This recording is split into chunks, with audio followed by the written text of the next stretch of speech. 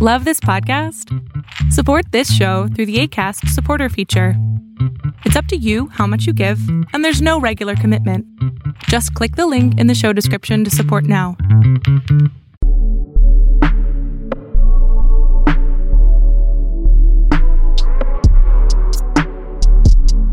What's good, everyone? Welcome to the first episode of the Parenting Cipher, sponsored by FemPower Media. I'm your host, Jeannie Dawkins, the Parent Confidence Strategist, and I help parents become more confident in navigating their children's disabilities so that they can reach their highest potential in life and in school. And I wanted to talk to you about what the Parenting Cipher is all about. And to do that, I want to take you on a journey with me for just a minute. So I grew up in Washington, D.C. during the 80s. When D.C. was truly Chocolate City, and to us natives back then it was called Dodge City. I was raised a Black Muslim by middle-class parents who both came from Southeast D.C. And as a young boy, my dad worked for Mr. Harris. We actually called him Grandpa. And he would do hauling in Uptown DC. And my dad would get on the back of this truck and he would cross this bridge into Uptown DC. And as my dad would say, he was able to see how the better half lived. And when my dad crossed that bridge every day to go to work, he stepped into a world of infinite possibilities. My dad joined the revolution, as he would say, by joining the Islamic Party, which is an African-American Islamic group that was actually created on Howard University's campus. And we were Black Muslims, but we weren't Black Muslims.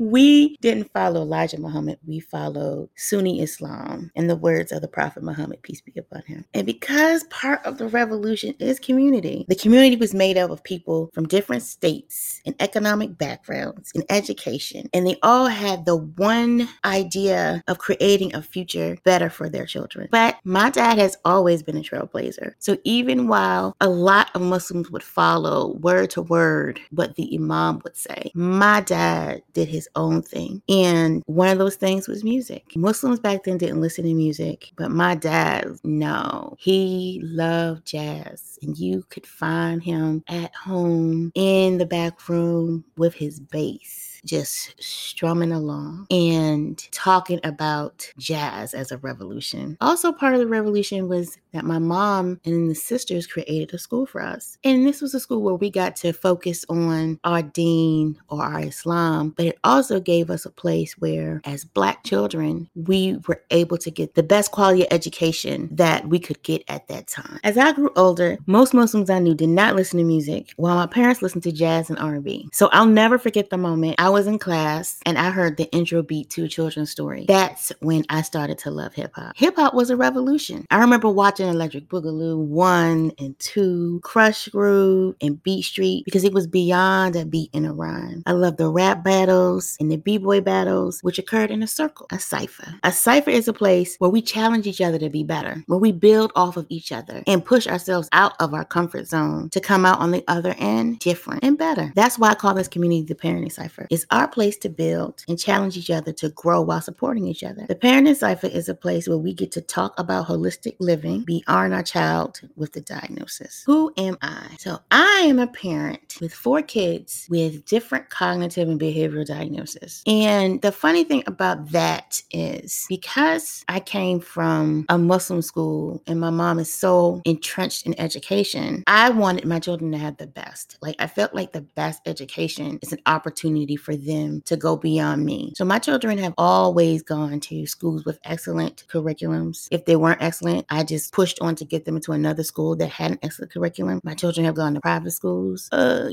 don't really pay much for that. And to do those things and then come to a place where you're depending on someone to let you know if something is off, and then to come out of that disappointed, it's a lesson. And my kids went to top tier private schools, and my daughter had ADHD and she had it for a while. And an assignment was supposed to be for 20 minutes. It would take my daughter an hour. And I would constantly ask the teacher, is that okay?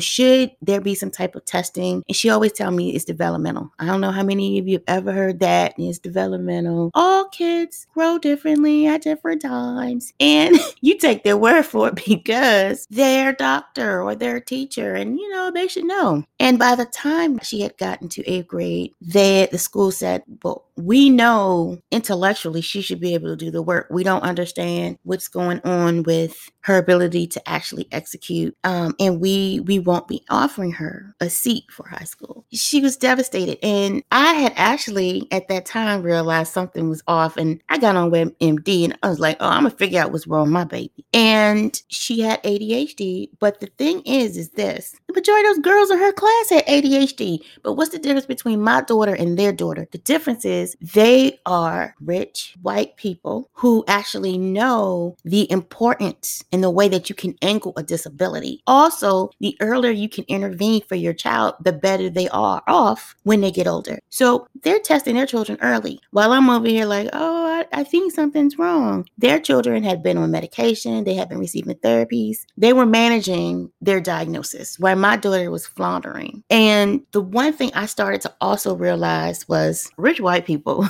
test their children for varying reasons. One is you want your child to be able to make progress or live a full life without you. So that's one. But two, here's the thing with these tests. So you get your child diagnosed. When your child is in a school that has a quality curriculum, there's one goal at the end of the tunnel. The goal is to get their child in the best college. So the curriculum is tailored to ensure that when they take that SAT, they have all of the pieces together. So part of that SAT is what? Taking the test, timing. If your child has a disability, the test section that is 50 minutes, your child can get up to 48 hours to complete that test. Yeah, you heard 48 hours. So that's another plus for them to make sure that they get their child tested. We don't have these conversations because we don't know this, right? So I'm learning these things with my daughter, and as well at the same time, I have a child who is at that time, he was 4, and they're asking me, like, do you understand when he talks? Yeah, I understand when he talks. But then I was like, no, not so much. I just know because I'm his mother. And they asked, do you want to do a pre-screening? We did a pre-screening and he has articulation problems. Okay. He starts attending a public charter school, a bilingual public charter school. And they're like, it's kindergarten. Oh, we want to hold him back. Well, why are we holding him back? Is something wrong? No, Miss Dawkins, nothing's wrong. Just all kids develop differently. Okay. All right. We can do that. Because he's a young, he's like getting in school by the skin of his teeth young. So we fast forward 2 years. I'm looking at his grades. He's not really progressing. I mentioned testing. Oh no, all kids develop differently. No ma'am. I'm dealing with a daughter who is going through some things because I listened to people like you before. So I'm going to use my good internet and I'm going to figure this thing out. I came back, I said I want him tested. And these are the ways I want him tested. I'm going to flip this thing on you. You want to talk about developmental. I'm going to take it back. Look, his family has a history of developmental and cognitive disabilities. Therefore, his chances of actually having one are high. I want you to test my child. And they tested my child. We had to go back and forth a little bit, but they tested him. Came back, your son has specific learning disorder, reading. What?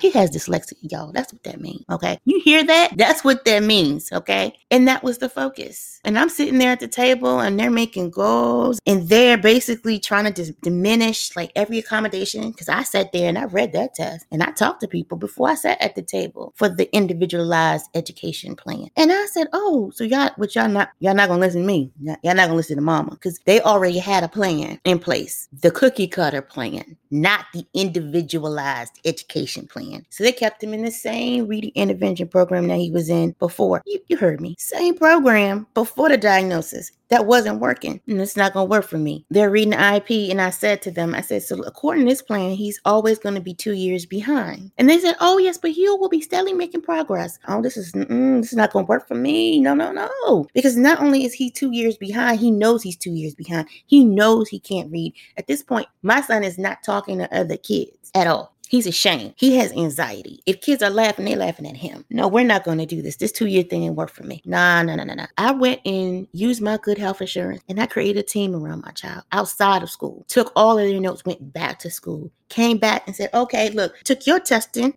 My son has autism spectrum disorder. Oh, Mr. Dawkins, did you do additional testing? No, I took your testing to a psychiatrist who said to go get an occupational therapy exam as well, assessment. And the fact that on your testing, you have this humongous deviation between a child who can't read to their reading comprehension almost in a high school level, and he is in second grade. You should have seen that, but I digress. That whole journey made me salty. And I was like, how many parents does this happen to? How many Black parents does this happen to? When we live in a society that has already stigmatized us academically, like legit, the police department has a number of students in the Black community that once you don't pass a certain point, we already know you're going to jail. And then you throw in a disability. You're not even creating anything for my child to succeed. You're just doing something to meet the IDEA Act to say that you're trying, but you're not trying. How many parents? I didn't like that. That was salty for me, because you know that something is wrong and you want help, but you don't have the correct words or the correct request. So then they do what they want. I want you to help my child. Oh, is it behavior? We're just going to give him an ADHD test. No. I want the whole thing. I want the full test. I want a neuroeducational assessment. That's what I need. So that made me turn to this work. Like, this is my work. I'm a parent and confidence strategist, because one of the things that they attack is our confidence as a parent. They use what we don't know against us. And when we sit there and we want to advocate for our child, we have this whole dialogue. I don't know about anyone else, but you sit with a teacher and they start questioning you like, you the problem. I ain't the problem, sis. I'm not the problem. There's things I may not know, but I am not the problem. We need to be a team. You're not in charge. And that is why I am the parent and confident strategist. I help people create strategies for you to help your vision with your child come into fruition, regardless. You don't need to know all the things. You think business owners know all the things? They don't. What they know is, this is my vision. Okay, I'm sitting at the table. What do you do? What do you do? What do you do? Once you know what everybody does, then you know how they fit into your vision. This is what the Parenting Cipher does. I bring in the people that's on the team, and they let you know what they do so that you can actually start creating this plan so that you can lead. That's what my tagline, Decode, Connect, and Lead means. And in this season in the Cipher, what you can expect from me is really, really cool professionals from different backgrounds. And if you have someone or you have a professional that you're like, what do you do? And you want to know, popping into my DMs at the Parenting Cipher on Instagram or Facebook, let me know and I'll bring somebody on the show. We always discuss music on each episode. Each episode title is based on the guest's favorite song. And that's because I feel like music is the thing that sits in our souls. And there is a track for every major event that you hear playing, or when you hear that track, you're like, oh, shucks. And as you listen to every guest answer that question, you really get that feeling of like, oh, I see you. So I am so excited to share that with everyone. And I would love to hear, what's your favorite hip hop song or your favorite track that you use to pump yourself up? Let me know. Let me know on Instagram or Facebook. Parenting Cipher is a revolution. And as Gil Scott Heron says, the revolution will not be televised. So I'd like to welcome you to step into the Cipher.